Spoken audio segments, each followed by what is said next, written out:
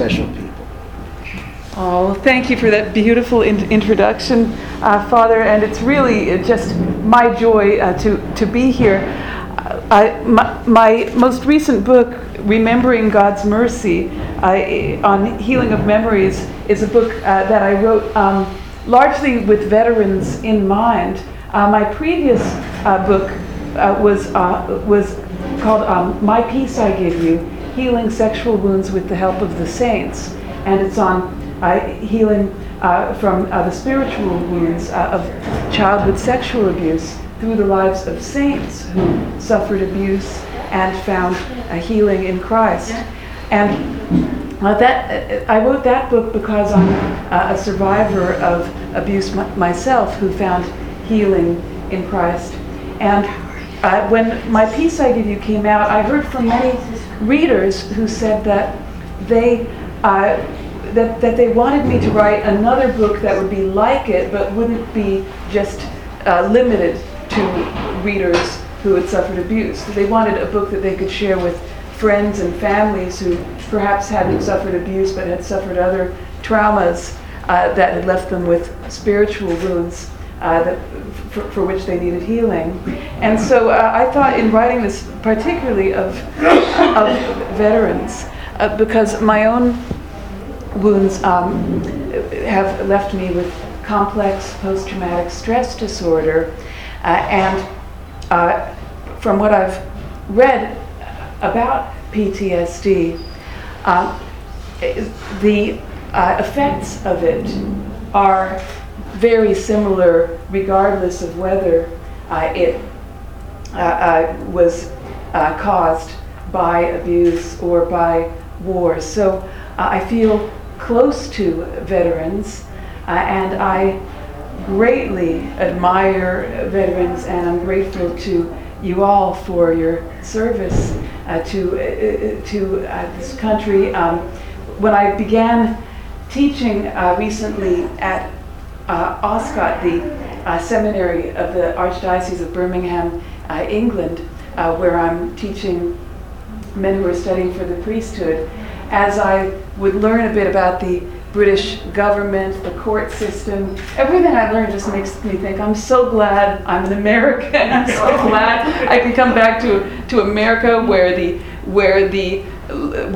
leader of the country has to follow what the Supreme Court says, not the case in England, and where a defendant is innocent until proven guilty. Again, not the case in England and other parts of the world. And I know that these freedoms are because of men and women like yourselves who have really put your lives out on the line for that. So I'm very grateful. This is actually my second time speaking to people who are or have been in the military. My first time was this past January when I got to speak at the Most Holy Trinity Chapel at West Point. I don't know if we have any West Point grads here, but that was certainly a high point for me, getting to speak there, and now a new high point here as well.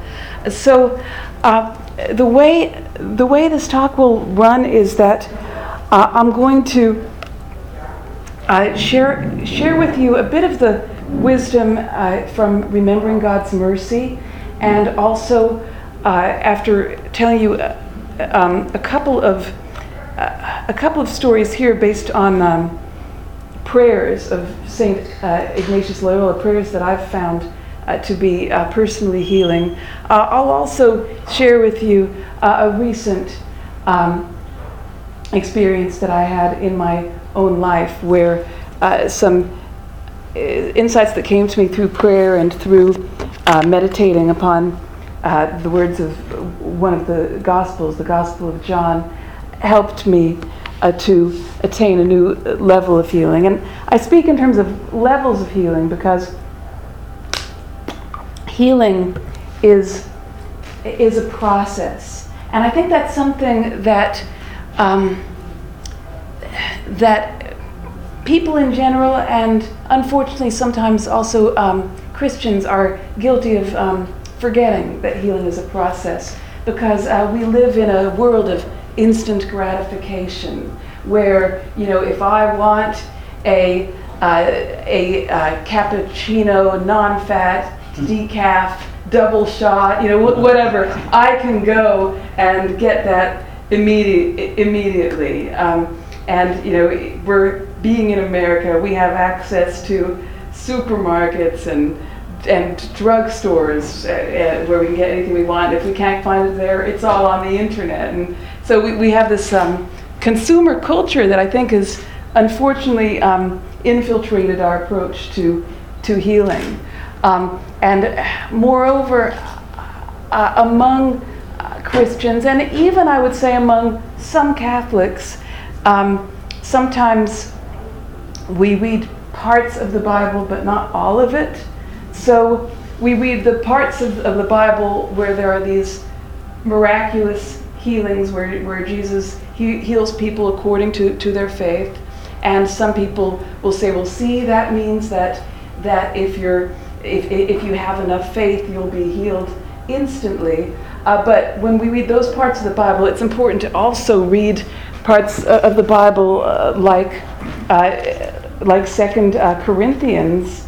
I believe it's chapter 12, where St. Paul speaks about, yes, it is chapter 12, where St. Paul has been speaking about some visions that he had, which were he had an experience of being taken up to heaven. But then he says, and to keep me from being too elated by the abundance of revelations, a thorn was given me in the flesh, a messenger of Satan to harass me, to keep me from being too elated. So he's saying that to keep him from just having both feet in heaven, there was something that was given to him that caused him to feel pain and to be brought back down to earth. We don't know if it was spiritual pain, physical pain, both.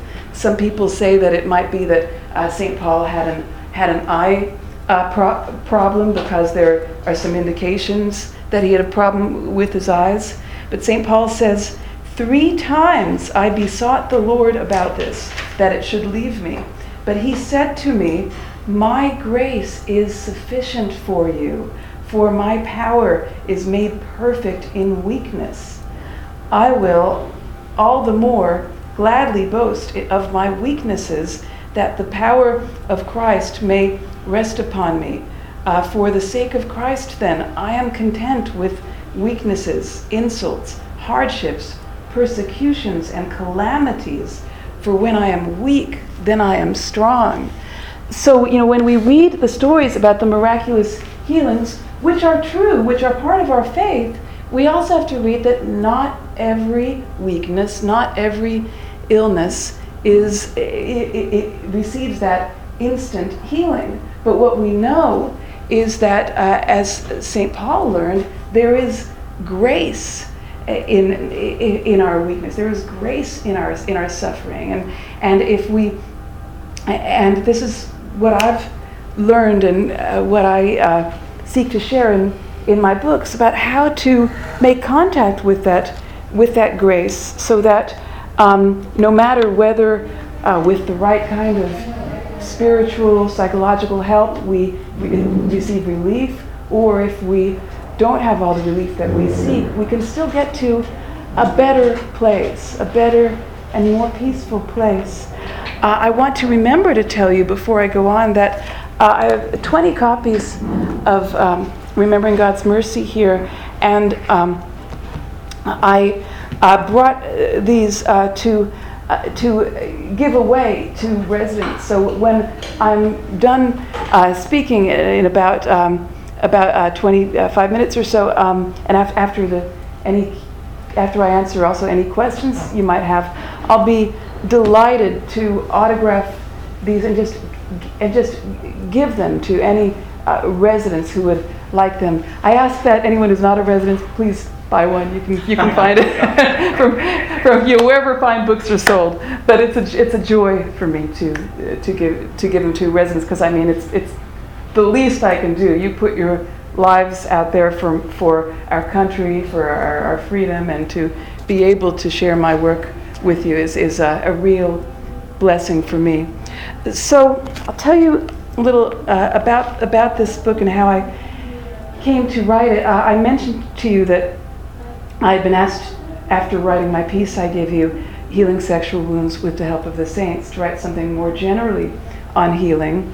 And so I thought of writing about the approach to spiritual healing taken by the Jesuits. And the inspiration for this was our first Jesuit Pope, Pope Francis, and something that he said in an early interview that he gave towards the beginning of his papacy. He said that, let's see, this is the one with my bookmarks here. He said that, because he was asked what was his favorite method of prayer, and he said, prayer for me is always a prayer full of memory, of recollection, even the memory of my own history. And I was intrigued by this because I thought, well, if memory is so important for Pope Francis, that his prayer is a prayer full of memory, then I need to find out what he means by this. And he added in that same interview, he gave some clues as to what he meant, because he said that it was the memory of which Saint Ignatius Loyola speaks in the first week of Ignatius's spiritual exercises. So Ignatius Loyola was the founder of the Jesuits, and he wrote these spiritual exercises, which is a series of meditations. He originally wrote them for a person to make on a month-long retreat. But in this modern day and age, we don't quite always have a month to make retreats, so they've been condensed by different interpreters so that it's possible to make these spiritual exercises, or some variation of them, in a few days or 8 days. But originally the exercises were written so that in the first week that you meditate on certain spiritual topics, second week different topics, and so on. And since Francis said that the memory that he had in mind was particularly that of the first week of the exercises, I studied the prayers of the first week of the exercises in writing this, and I found two prayers that were very helpful to me personally. And I talk about these prayers in the first chapter of Remembering God's Mercy. One of them is called the Suscipe, which comes from the Latin word for receive, which is the first word of the prayer. And before I tell you how the Suscipe goes, I should tell you a little of the background of how Ignatius of Loyola came to write it. Ignatius, before his conversion, he had different types of experiences of trauma. I would say that his first, certainly life-changing hardships came when he was just a baby. His mother died. He was born actually in 1491, and so he came from a noble family in Spain. And when his mother died, his father did what noble fathers would do, which is to send his infant son away to be raised by a wet nurse. Now that wasn't a cruel thing to do in those days. That was actually loving at that time. But it must not have been easy for Ignatius to have that loss of his mother, then to be away from his father, away from the family home. When he grew up, he became he became rambunctious and rebellious. I mean, we can honestly say, when speaking of St. Ignatius Loyola, that here's a saint who has an arrest record. He used to get rowdy with his friends, and he was rich, so he could get away with stuff. Then he eventually, out of just this vain desire to gain fame, he became a mercenary, and so he would hire himself out to armies. But as a soldier, though, he was distinguished for bravery. He put his whole heart into it, and he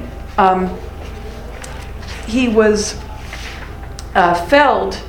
Ultimately, I mean, felled, not killed, but his career as a soldier came to an end when he was defending the city of Pamplona against a siege by the French, and he was shot in the legs by a cannonball, and that'll do it, I think. And interestingly, the French soldiers so admired him that when they carted him away, they gave him like the best medical help. They were just impressed because he was the last man standing on the walls of the city until he got taken down. And so eventually he made it back to his family castle, where he was laid low and had to go through painful surgeries to fix his legs. He asked his sister for some courtly romances to read, because he loved fiction. He had a very active imagination. But his sister was rather pious and only had a Life of Christ and Book of the Saints. So he would lie in bed, he'd read the Life of Christ and the Book of the Saints, which excited him, because there were books of saints doing hard things, of saints who like Saint Francis, who tried to who went to the Holy Land to try to convert the Muslim Sultan, and Saint Dominic, who founded an order of preachers who would wander barefoot, making their sustenance by begging. So Ignatius was intrigued by these stories of people doing hard things, but he also had his own romantic ideals about wanting to, once he was well, to court this noble lady. And he started to notice, actually, while he was recovering, that whereas he would feel good when he was fantasizing about courting this noble lady, and he would feel good when he was thinking about the things that he might do if he were like St. Francis or St. Dominic, after he would have those fantasies about courting the noble lady, he would feel dry and empty.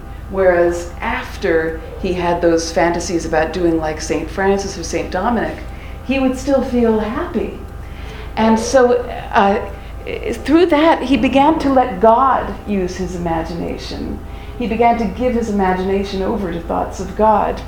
And that changed him, and he emerged, once he was able to walk again, not wanting to walk over to this noble lady's castle and court her, but instead wanting to become like St. Francis, St. Dominic, and to be a holy man, to be a saint. And so in the year after his conversion, because that really was when he converted, or really owned the Catholic faith that he had been born into, that was when he wrote the Spiritual Exercises and this Suscipe prayer.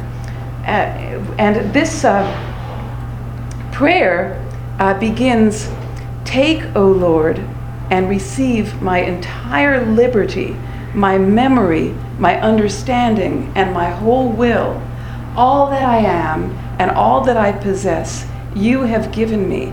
I surrender it all to you to be disposed of according to your will. Give me only your love and your grace. With these I will be rich enough and will desire nothing more." Well, I think it's very interesting that at the beginning of this prayer, when Ignatius is making this complete offering of self to God, after he offers God his liberty, his own freedom to, instead of saying, I'm going to do what I want, he's saying to God, I want to do what you want. The next thing he offers is his memory. I remember when I first read this prayer, I thought, how can I pray this prayer? Because praying this prayer means that God would want my memory, that my memory would be valuable to God. And I couldn't imagine how that could be. I thought, God wants my memories? I've been trying to forget them. How could God want them? But the answer is that God wants everything. And as Pope Francis says, God most of all wants to teach us to be more loving. He wants to confirm in us the commitment we have made. And this is what our memory does. For memory is a grace of the Lord's presence in our apostolic lives. Fascinating insight from Pope Francis, memory being a grace of the Lord's presence in our lives. So this means that in my memory, whether it's memories of things that were happy or memories of things that are sad or painful, that God is in there somewhere. I know from my understanding, my reading of the Bible and from the Catechism, where it speaks about how God can bring good out of evil. I know that God doesn't will that positively that any evil should happen. The reason why there is evil is because of the free will of human beings, whom God gave with this amazing power to choose for themselves. And the first human man and woman given the opportunity of choosing to receive everything from the hand of God, or choosing to grab for themselves what they wanted. They chose for themselves against God, and that's why there's evil. But what Francis is pointing to is that in saying that memory is a grace of the Lord's presence in our apostolic lives, is that even in our memories of things that are evil, either wrongs done to us or sadly wrongs that we may have done, or evil that's just a case of a fallen world, like the natural evil of illness or natural disaster. The beautiful thing is that somehow God doesn't leave us during those times. Somehow He's with us, and the adventure for us is to find out where is God in those times. I say where is God, not where was God, because I think that although I know that some people benefit by going over memories to see, well, where was God then?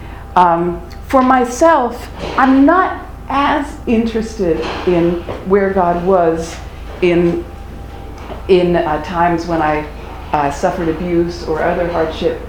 I'm not as interested as I am in where is He now when I feel the PTSD, because I don't remember everything in my past, but whether I remember it or not, when I feel the effects of PTSD, when I feel the flashbacks, or the anxiety, or the teariness, or the loneliness, or other effects, then that's where I need to know, well, where is God in this? And that's where another prayer that is in the first week of Ignatius of Loyola's spiritual exercises really helps me. And it's a prayer called the Anima Christi. Have any of you heard of the Anima Christi? A few people. Some of you might be familiar with it when I start to read it, because it's a prayer that you'll often find in prayer books offered as a Thanksgiving prayer after communion. So Ignatius of Loyola didn't write the Anima Christi, but he invites the person praying the spiritual exercises to pray it. So it's a prayer that had a deep personal meaning for him. So in praying this, we look at a crucifix or imagine Jesus on the cross, and we pray, "Soul of Christ, sanctify me. Body of Christ, save me. Blood of Christ, inebriate me. Water from the side of Christ, wash me. Passion of Christ, strengthen me. O good Jesus, hear me. Within thy wounds, hide me. Suffer me not to be separated from thee. From the malicious enemy, defend me. In the hour of death, call me, and bid me come unto thee, that with thy saints I may praise thee forever and ever. Amen." So the passage, the lines in that really strike me are the lines that in Latin are "intra tua vulnera absconde me," which is "within thy wounds hide me." The Latin word for wounds is vulnera. That's where we get vulnerable. And so what really strikes me about this as I write Remembering God's Mercy is that this is a prayer that bespeaks intense intimacy with Christ. The intimacy is real, it's physical, and it's enfleshed. Pope Francis says of the Anima Christi that in this prayer, Ignatius of Loyola, in inviting us to pray it, places us in contact with the Lord's sanctifying body in such a way that we are hidden in his wounds and thus have our own wounds and sores healed. And it was in meditating on this prayer that I came to realize that my own wounds could serve as points of contact for God's grace. Are any of you familiar with the singer-songwriter Leonard Cohen? There's a line in one of his songs, "There's a crack in everything, that's where the light gets in." There's an image of Jesus, a popular image of Jesus as he appeared to Saint Faustina. It's called the Divine Mercy image. It's an image of Jesus with rays of white and red light, or white and pink light coming from his heart. So it's the risen Jesus, but from the wound in his heart come out these rays of light, the white light representing the graces of baptism, and the pink or reddish light representing the graces that we receive from the Eucharist. And when I look at that image, I think about my own wounded heart. I'm still on this earth. I don't have a glorified body like Jesus does. My wounds, even though they're invisible, still the wounds of my heart are real.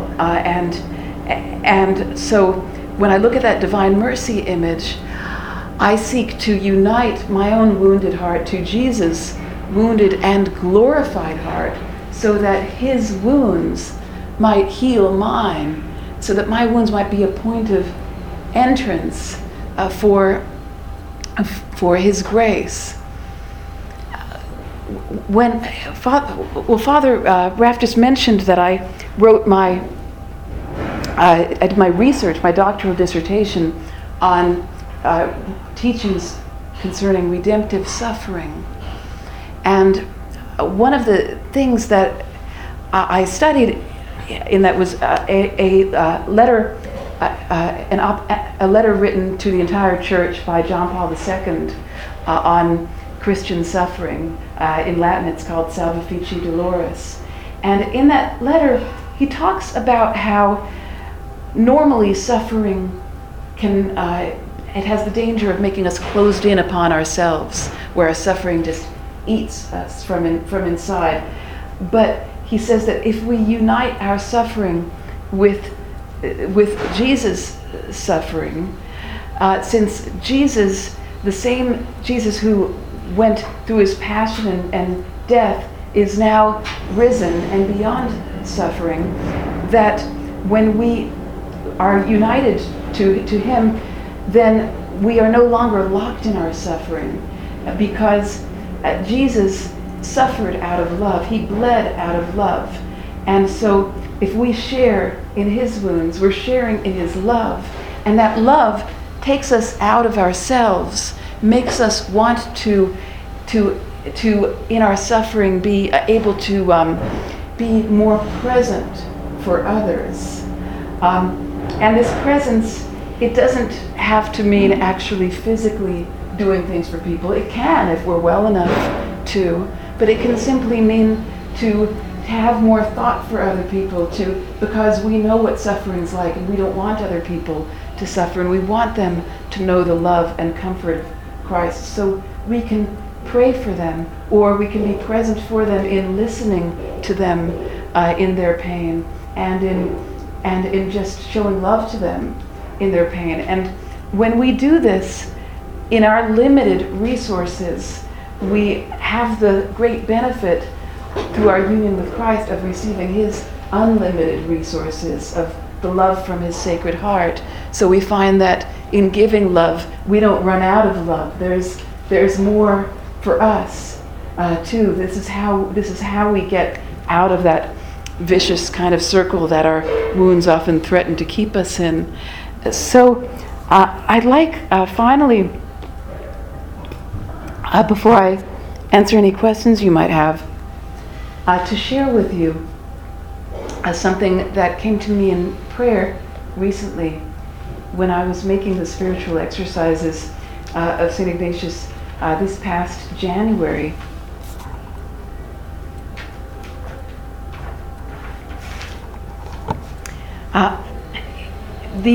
At the heart of the spiritual exercises is meditating on different episodes of the life of Christ, and really placing yourself in the picture. Ignatius, as I mentioned, had a great imagination, and he realized that God can use our imagination to heal us if we seek in prayer for him to guide us with his Spirit and show us how we are to understand the events of Jesus' life. So this particular insight that I had was in meditating upon the part of the Gospel of John in John chapter 20 from verses 19 through 29, when Jesus encounters St. Thomas after Jesus' resurrection. So when Jesus rose and first appeared in his risen state to the disciples in the upper room, Thomas wasn't there. And so, as you may remember, when the other apostles told Thomas, "We've seen the Lord," Thomas said to them, "Unless I see in the in his hands the print of the nails, and place my finger in the mark of the nails, and place my hand in his side, I will not believe. So in the exercises, I was meditating upon that and upon what happened after that when Jesus appeared again in the upper room, and this time Thomas was with them, and Jesus, after saying, "Peace be with you," to the apostles, then he said to Thomas, "Put your finger here and see my hands, and put out your hand and place it in my side. Do not be faithless, but believing." And Thomas answered him, "My Lord and my God." Jesus said to him, "Have you believed because you have seen me? Blessed are those who have not seen and yet believe." So as I was meditating upon this, I noticed something that I'd never noticed before. You know, we read these Gospels and hear them read every year at Sunday Mass, and yet it's still possible for things to come up that we might not have noticed before. And what I noticed was a difference between what Thomas says and what Jesus says. Thomas says, "Unless I see in his hands the print of the nails and place my finger in the mark of the nails."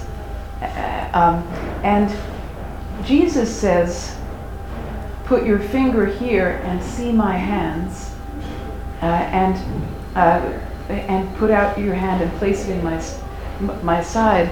So Thomas is just sort of obsessed with the print of the nails, the mark of the nails. And Jesus says, "My hands." So for Thomas, Jesus' wounds are something extrinsic to him, something apart from him. It's like, here's Jesus, here's the wounds. Whereas for Jesus, it's not anymore the mark of the nail in my hands, it's my hands. Jesus owns his wounds. He owns his sufferings. He's allowed himself to be shaped by his sufferings, so that instead of his sufferings taking away from him, his sufferings are part of him, so that they add to who he is in a beautiful way. Because it's because Jesus appears with his wounds that we are able to recognize him and to know that these are his wounds of love that he bears for us.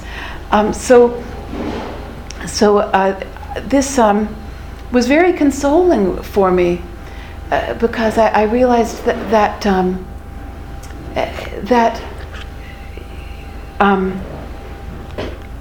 in a way Jesus is teaching me with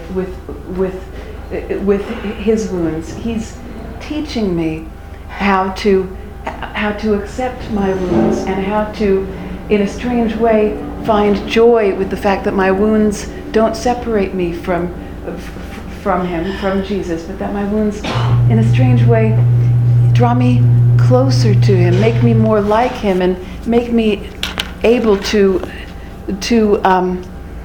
not only bear my cross, but to help other people bear their crosses as well. There's more I would love to share with you, but I think it's probably best if I share it through my book. But I'll be very happy to answer any